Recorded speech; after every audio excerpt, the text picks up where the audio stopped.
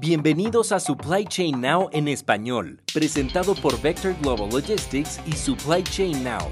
Este es el programa que da voz a las personas de habla hispana en la industria logística en constante cambio. Únete a nosotros mientras descubrimos las historias inspiradoras de nuestros huéspedes y aprendemos de su experiencia colectiva. Nuestro objetivo no es solo entretenerte, sino fomentar tu pasión por esta emocionante industria y apoyar tu desarrollo profesional en el camino. Y ahora, aquí está el episodio de hoy de Supply Chain Now en español.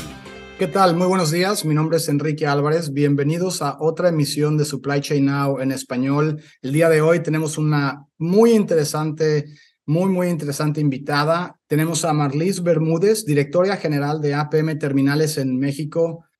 Marlis, ¿qué tal? ¿Cómo estás? Muy buenos días. Un placer, buenos días. Es un placer tenerte aquí. Sé que hemos estado tratando de agendar esta entrevista por algunos meses. Sé que has estado con mucho trabajo, viajando y ha sido difícil. Así es que nuevamente te agradezco a ti, a tu equipo, a Sandra por hacer esto posible. Y bueno, estoy muy contento y emocionado de platicar contigo un rato. No, ya somos dos. Un millón de gracias. ¿Por qué no empiezas contándonos un poco más de ti, de tu infancia, de dónde eres? ¿Quién es Marlis? Bueno, yo soy la menor de 3 hermanos, soy panameña, estudié marina mercante, o sea, navegué, fui cadete a una edad muy temprana. O sea, ¿desde siempre te han gustado el mar y los barcos? O sea, ¿siempre ha sido tu pasión? ¿De dónde viene eso? Tengo un tío que trabajaba en la autoridad del Canal de Panamá y los veranos los pasaba con él. Entonces creo que ahí comenzó y el sueño era ser piloto en el Canal de Panamá. Entonces todo comenzó con un recorrido para lograr ser eso. Tienes que ser cadete, segundo oficial de cubierta, wow. En fin, hacer todo el recorrido para poder lograr ser capitán y regresar entonces en este programa de pilotos del canal. Pero en el camino, digamos que hubo un detour. Bueno, antes de que nos metamos a eso, un poco más basándonos en tu infancia, ¿algún mentor? Tú hablaste un poco de tu tío, me imagino que él tuvo una gran influencia en tu vida, ¿es el amor por el mar o los barcos o el Canal de Panamá a lo mejor? ¿De dónde viene esto? Y bueno, cuéntanos un poco más de tus mentores que te acuerdes antes de entrar a lo mejor en tu carrera profesional.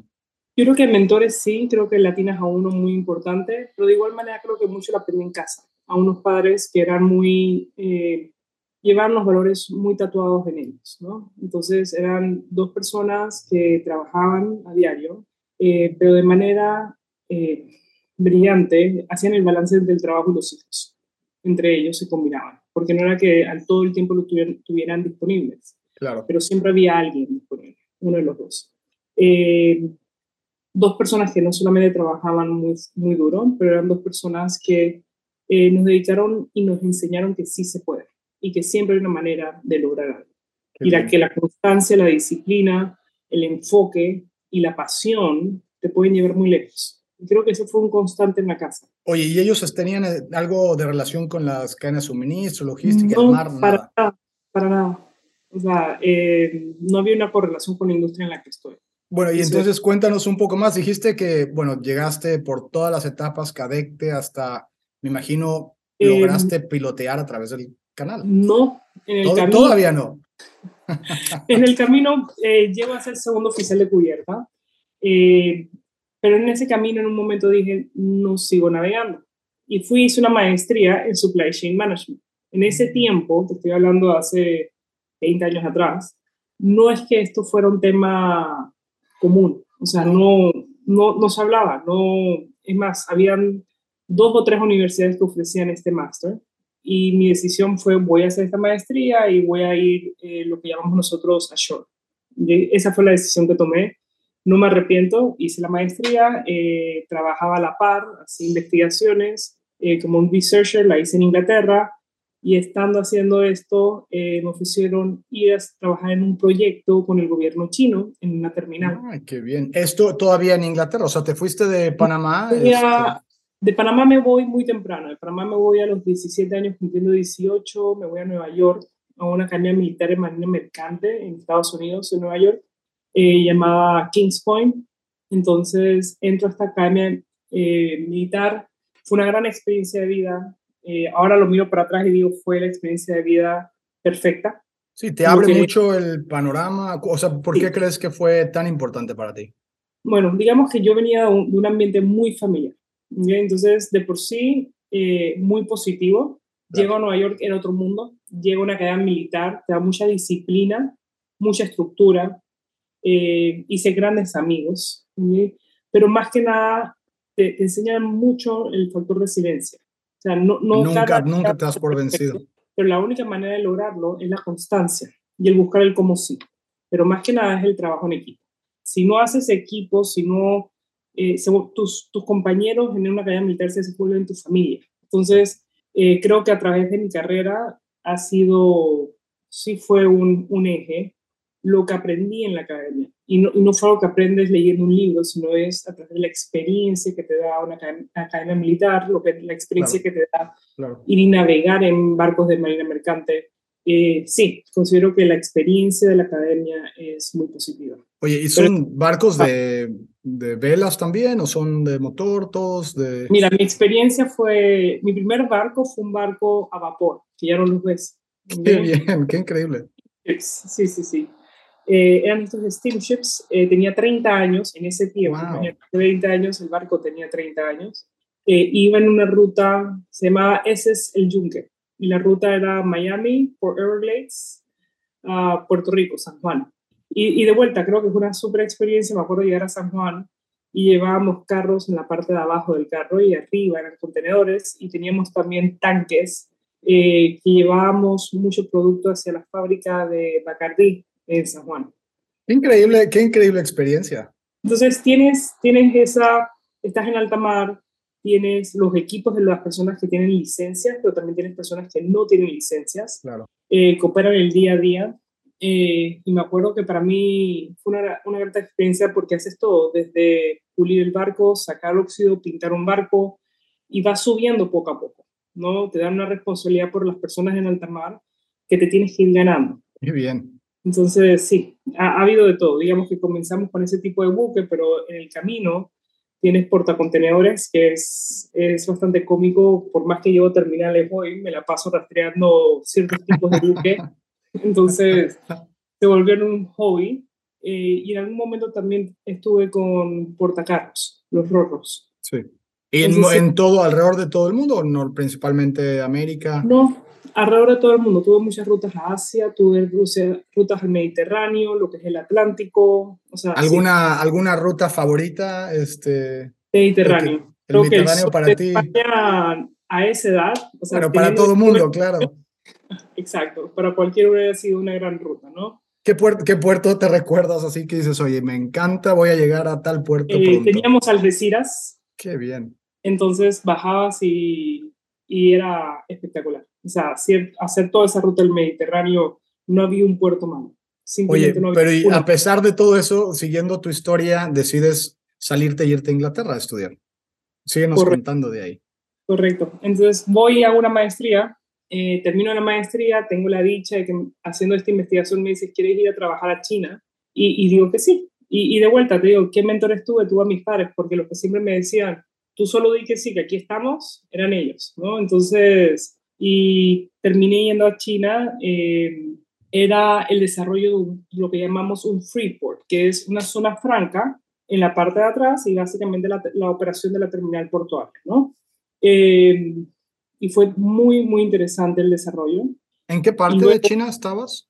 en Ningbo, Ningbo. sí. Y en la provincia de Zhejiang era en ese tiempo, digamos, primero una cantidad muy alta de terminales portuarias Claro. dentro del mismo complejo portuario, pero o me permitió, disculpa, me permitió poder ver cómo el gobierno chino estructuraba su estrategia para poder desarrollar los ejes logísticos y de manufactura a través de toda su costa este. Wow. Entonces, comenzabas a entender por qué Beijing veía la parte de electrónicos o por qué el eje económico estaba en Shanghai y cómo ibas bajando de puerto en puerto o de complejo portuario, que creo que es lo correcto.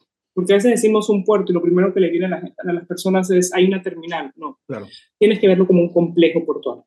¿Qué otras para la gente que nos escucha y bueno, a lo mejor no es tan experta en la parte de los puertos, qué otras partes componen un puerto, ¿no? Obviamente todo el mundo, como tú dices, se piensa en la terminal donde llega el barco, básicamente.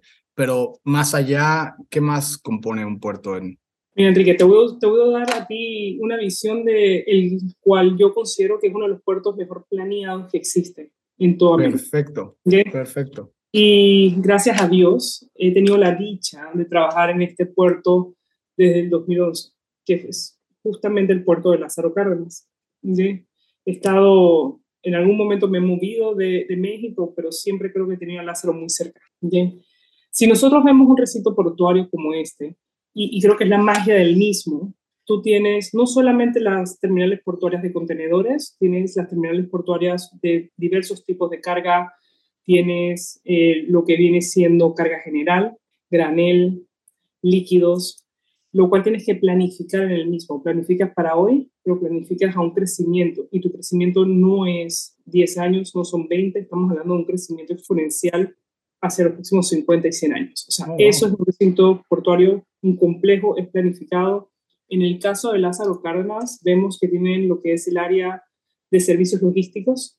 Entonces, ellos pueden planificar todo el flujo de camiones dentro del complejo portuario para prevenir cualquier tipo de congestión. Tienes un área de aduanera y de vuelta. De igual manera que planeas las terminales, planeas estas áreas, Claro. porque esto va a crecer vis a vis estas terminales, Claro. y la demanda, tanto de importación, exportación y hasta cierto nivel del transbordo que gire por el puerto. Bueno, tiene un punto clave en seguridad, tiene un punto clave en administración portuaria integral. Entonces, son todos estos jugadores, y tienes una industria paralela que te está dando servicios en cuanto a remolcadores, que tal vez vis a vis a los barcos, pero tienes agentes aduanales, Claro. tienes suplidores a los barcos, y en fin, es un efecto multiplicador. Sí, me imagino que sí, es mucho más complejo de lo que a lo mejor todos nos imaginamos, pero bueno, es algo que si no lo planeas, como bien dices, en cada una de sus partes, pues bueno, se empiezan a causar cuellos de botella que luego hacen o entorpecen las operaciones de un puerto en general. Pero volviendo a tu trayectoria, que está muy interesante. Entonces estás en Ningbo, en China, estás esta gran oportunidad. Después de viajar por todo el mundo, o sea, tienes, me imagino, la experiencia y el conocimiento de la mayoría de los puertos. ¿Cuántos puertos más o menos has visitado en tu vida hasta ahora?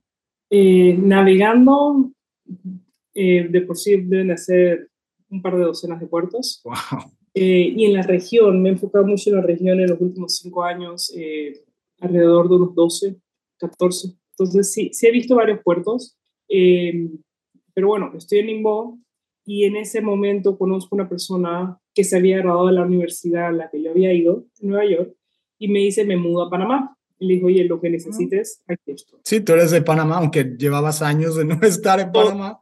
Exacto, pero todo atado. Y eso justamente pasó, llegó a Panamá, él venía como director de operaciones para la región de APM Terminals, y me dice, ¿qué crees? Tengo una posición, ¿vienes?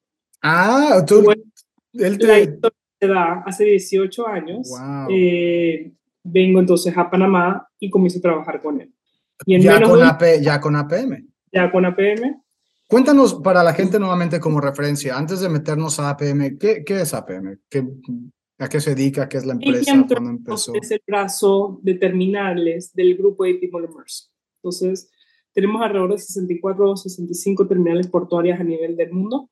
En México, per se, tenemos una operación en el puerto de Lázaro Cárdenas, y tenemos una operación en el puerto de Progreso en Yucatán.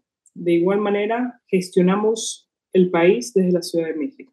Entonces, tenemos esas 3 oficinas, por ponerlo de esta manera. Pero en la que empezaste fue en Panamá. O sea, te regresan a Panamá de estando Regreso en a China. Panamá, Me imagino que tus estando, papás estaban encantados en ese momento. Al claro final de está, cuentas, como padre siempre los impulsas a seguir, pero muy en el fondo te gustaría correcto, tenerlos cerca, a final de cuentas. correcto. Yo creo que todos tenemos esa experiencia, y es una de las cosas más difíciles para mí, porque yo sí salí casi 19 años, Claro, sí, y muy veo a mis joven. hijos hoy y digo, seguro los voy a empujar, saldrán por la puerta, estaré rezando, y yo sé que las lágrimas van a salir, pero sé que es lo Claro. debido, porque tienen que crecer, tienen que Claro. evolucionar, tienen que ellos hacer su vida. Claro. Es muy fácil decirlo, es algo muy duro hacer.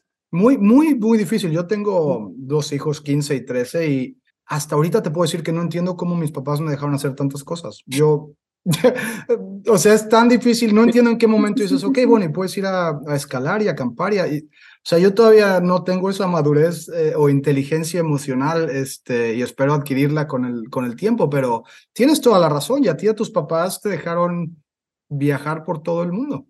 Sí, no tenía ni mayoría de edad y me dijeron adiós. Entonces, yo creo que tal vez es una combinación, Enrique, de ser la tercera. Sí, los más chiquitos sí es diferente, eso es cierto. Algo de eso debió haber ayudado. Pero sí, efectivamente, ellos estaban muy felices. Yo regreso a Panamá. Un año más tarde sale este proyecto en Punta Colonet y allá voy a... Wow. Y eso ya es México. Ya es México la primera vez. Cuéntanos, porque me contaste un poquito antes de que entráramos al aire o que empezara a grabar. Cuéntanos un poco de este primer proyecto y bueno, ¿cuál fue el impacto en particular o el detonante para tu carrera profesional? Mira, para mí era un momento de aprendizaje y la empresa se enfoca mucho en entrenar y desarrollar a las personas. Y este es el mero ejemplo. Porque cuando voy a México, mi primera ronda o mi primer deployment era básicamente para apoyar a un director de inversiones que había en México. Y meramente era para aprender, Enrique. O sea, yo no llevaba... No tenías ningún cargo, sí, nada. claro. Aparte de que yo no llevaba el proyecto, yo no tenía la experiencia para poder llegar a un nivel de manager tampoco. Entonces, básicamente llegas a México y es, ok, vas a aprender, vas en el camino y a este director, que a la larga se convirtió en un gran amigo hoy por hoy. Y esa fue la primera ronda, vamos a ponerlo así. Algo que a mí me gusta mucho hablar de cultura y bueno, APM tiene una cultura envidiable, de clase mundial. Algo a lo mejor de esta persona del director de ese proyecto en México, algo que recuerdes muy particular de alguna enseñanza, alguna sugerencia, algún consejo. Mira, te voy a contar algo que fue muy cómico, o sea, y todavía lo veo y le digo, a ver, no me he olvidado. Oh. El talón de Aquiles mío en ese momento era la parte financiera. ¿Okay? Este hombre, me lo confesó un par de años luego, se inventaba modelos financieros. Entonces me los mandaba, oye, tenemos que mandar estos headquarters y creo que tienes que revisar. Totalmente inventado. O sea, al final llegó un momento, Wow. Enrique, que yo veía el modelo financiero y te decía, busca la célula E7, por favor, ahí está el punto este. O sea, llegó a ese nivel después de 18 meses. Alucinaba los números y en algún momento me dijo, quiero que sepas que la mitad de esos modelos era solamente para aprender. O sea, qué gran mentor que se tome el tiempo. Es un gran amigo y yo le respondí, quiero que sepas que muchas veces me tocó hacerlos en sábado porque no entendía nada. Wow.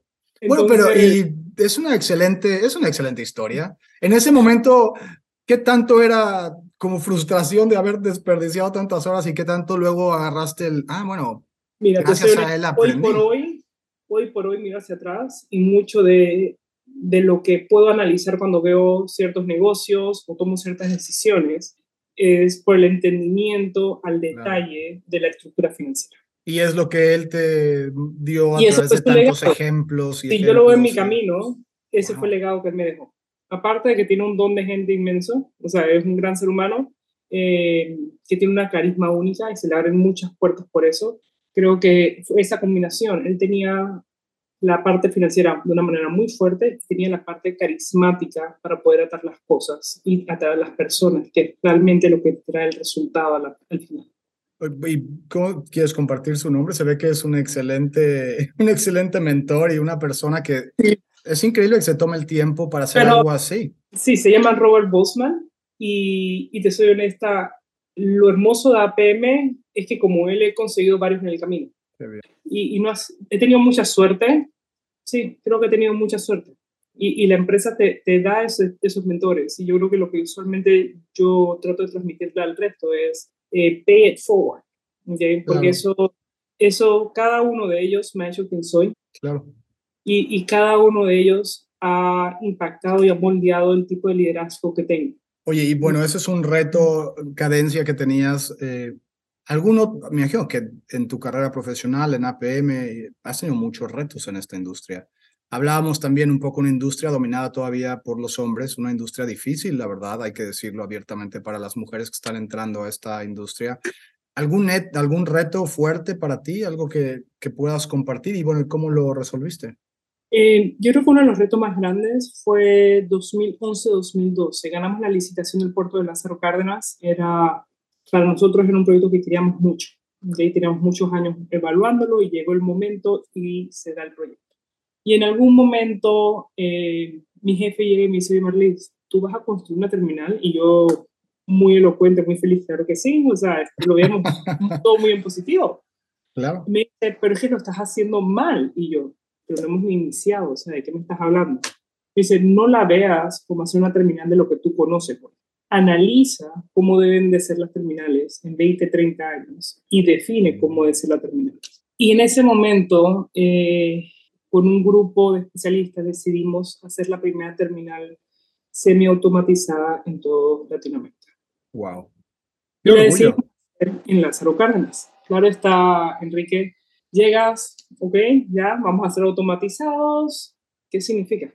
Habían 2 o 3 en el mundo, no sabíamos ni por dónde iniciar, pero creo que una parte que me quedó muy clara es que inicias poniendo el equipo que va a llevar eso a cabo. Y no es una decisión popular, obviamente, ¿no? Porque estás, a final de cuentas, la gente que no lo malentiende, a lo mejor puedes verlo como estás quitando empleos, que no debe ser así, ¿no? Puedes generar mejores empleos, pero esa es la primera impresión que todo el mundo tiene cuando oyen automatizar. Mira, en ese tiempo había este líder sindical y me acuerdo que dijo, quiero ir a ver una automatización. Entonces fuimos a una terminal en Virginia que tenía el mismo concepto, un diseño muy similar y fue a evaluarlo. Cuando él entró, hay una sala de control que tiene estas terminales, ¿no? Y él me dice, ¿todo lo manejas aquí? Le dije, sí, aquí es donde están sentados todos. Y él fue conociendo a cada una de las personas que también eran parte de un sindicato. Y cuando las va conociendo, les pregunta cuál es la diferencia entre lo que tú experimentaste antes y lo que experimentas ahora.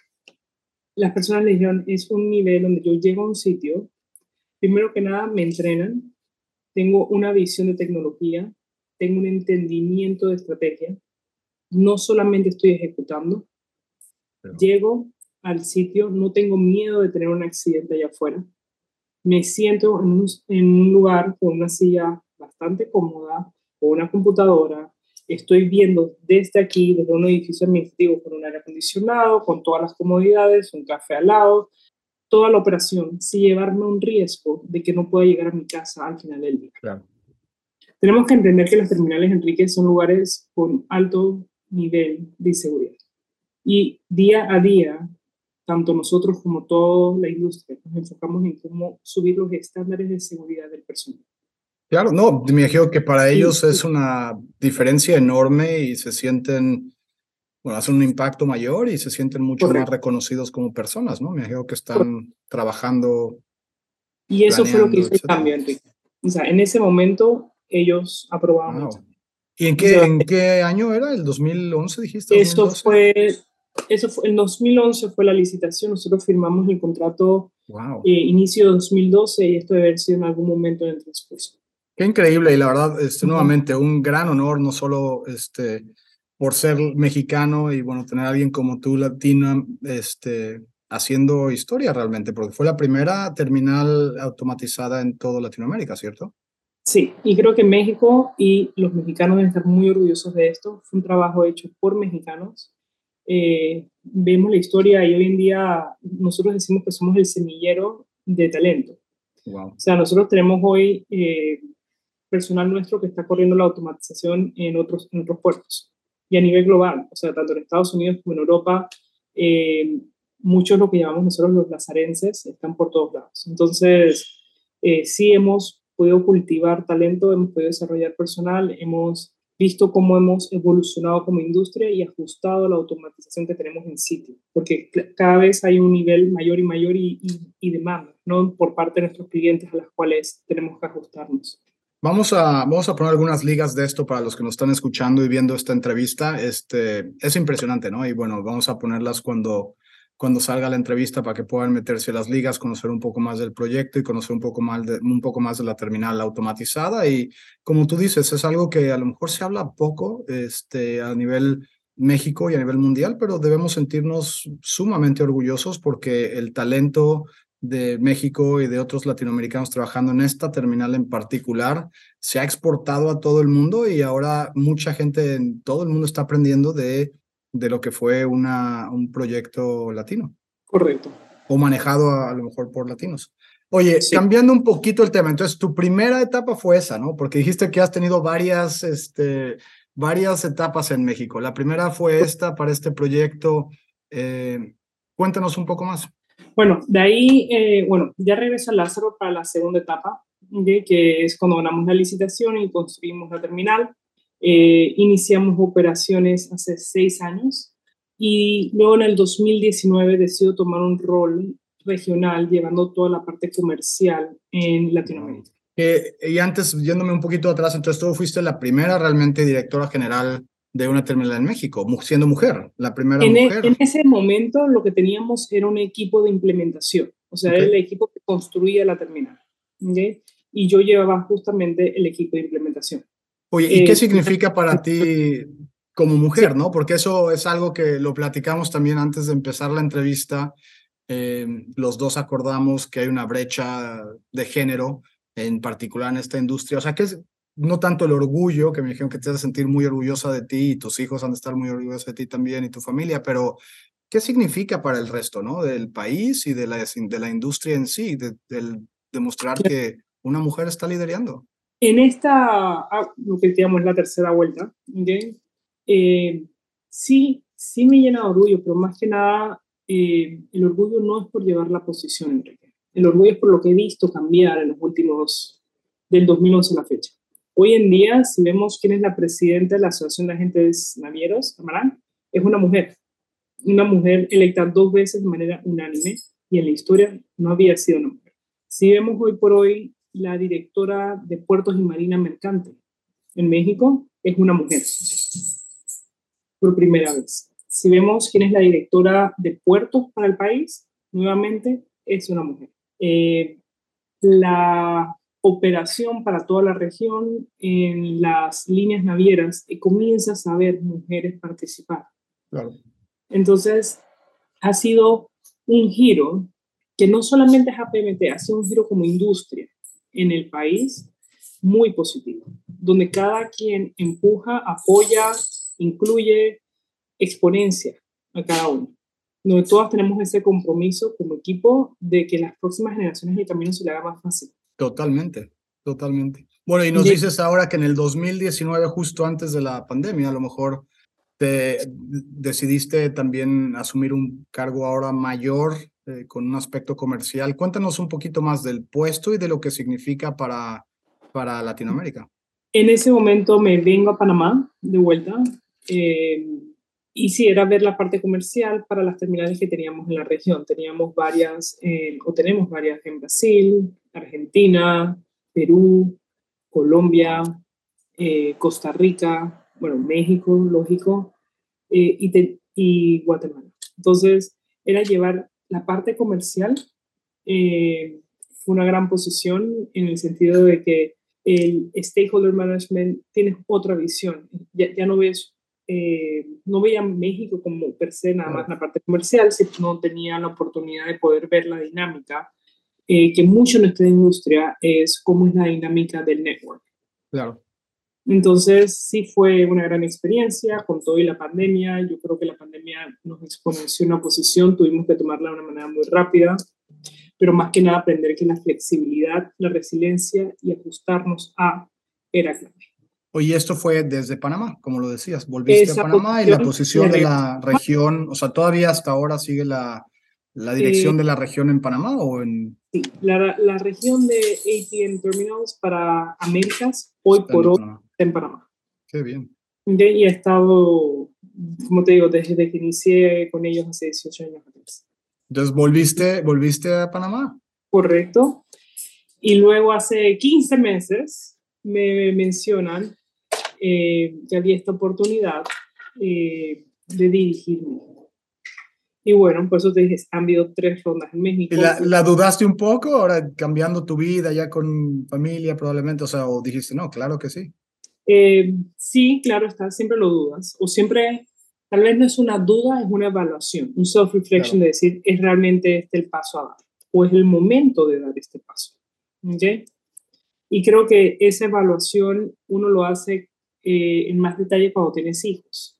Tú me hubieras Claro. preguntado antes de mis hijos y me dices, Martín, vamos a Timbuktu, y te digo, Claro que sí. ¿cuándo? Sí. Dime cuándo nos vamos, que ya me urge.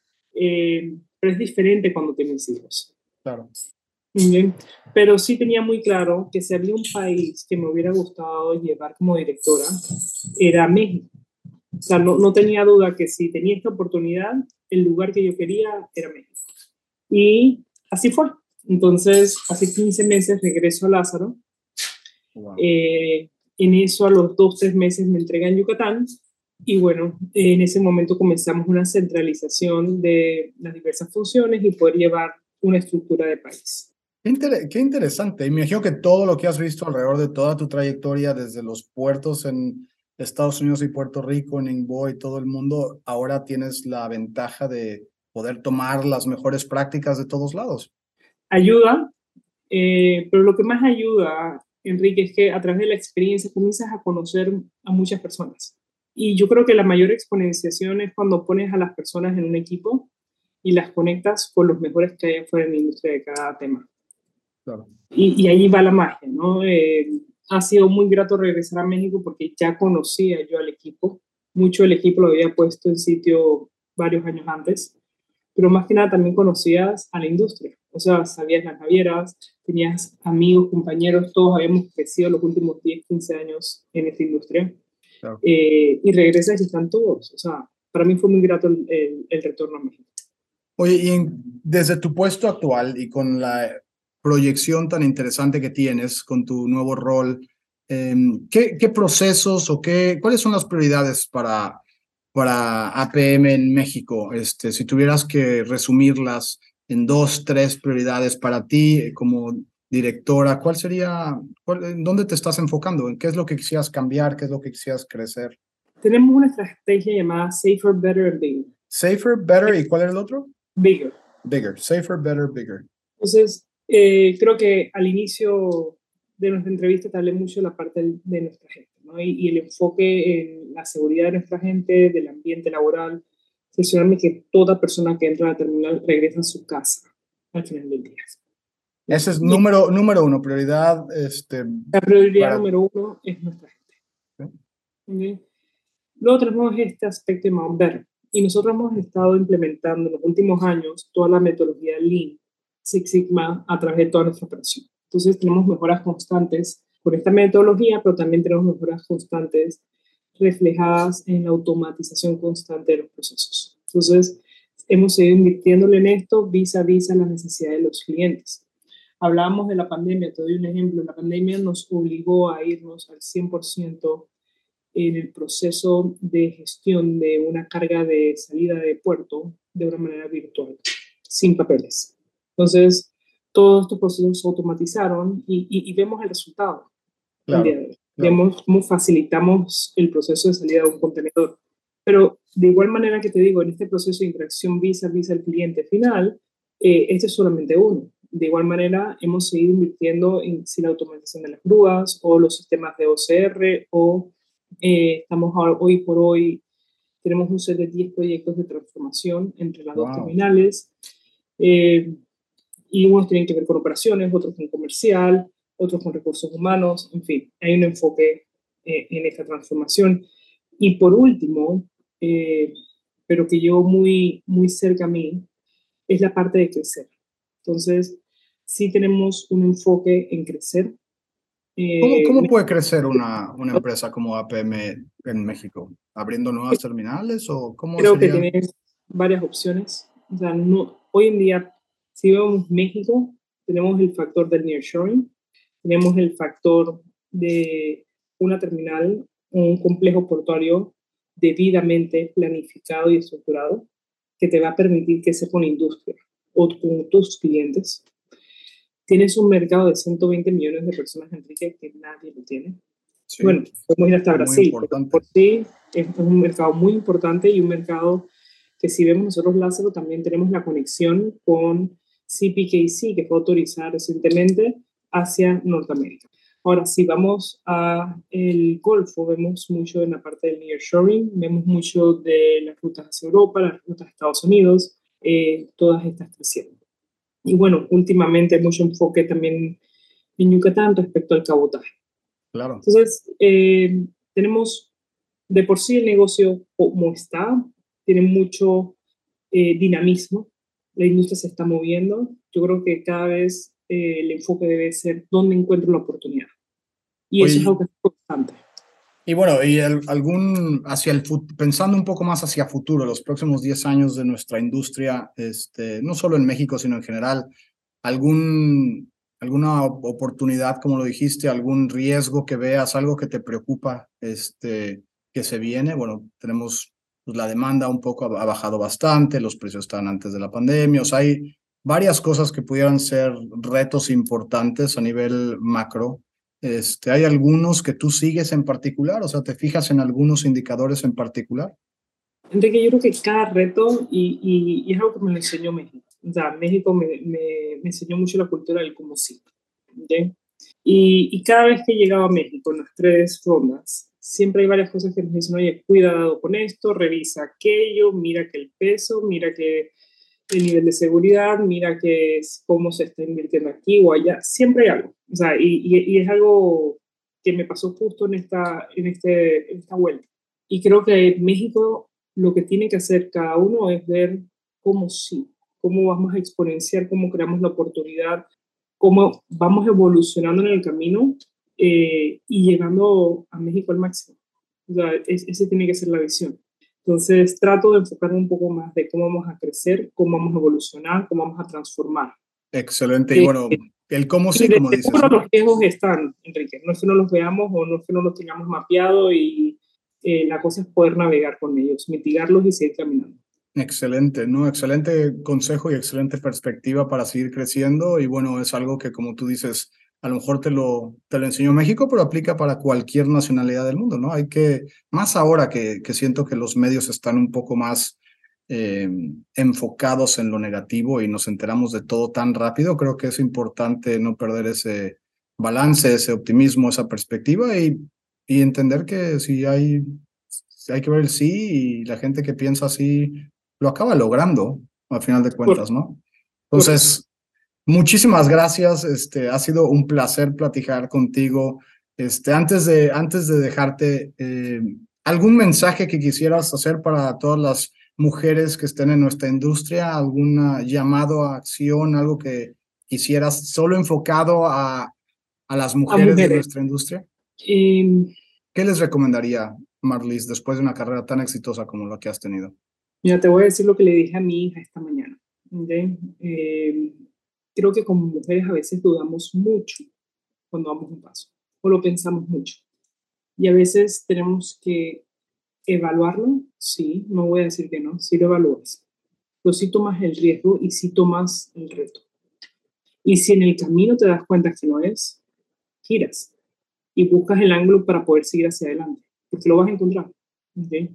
Pero jamás te quedes después diciendo, ¿por qué no lo tomé? Excelente consejo para todos los que nos están escuchando, en particular mujeres, pero creo que nuevamente aplica para quien sea. Marlis, un placer nuevamente. Mil gracias por tomar el tiempo. Ha sido una plática sumamente inspiradora. ¿Cómo pueden contactar contigo? ¿Cómo pueden aprender un poco más de ti, de APM, de lo que se está haciendo en México y en el resto del mundo? Ya tenemos todas las redes. APM Terminals México está en LinkedIn, está en Instagram, está en Facebook y de igual manera me puedes encontrar en LinkedIn. Pues muchísimas gracias nuevamente y para todos los que nos escuchan, si les interesan llamadas y conversaciones como la que tuvimos el día de hoy con Marlis, por favor no dejen de suscribirse y nos vemos en la próxima. Saludos y que tengan buen día.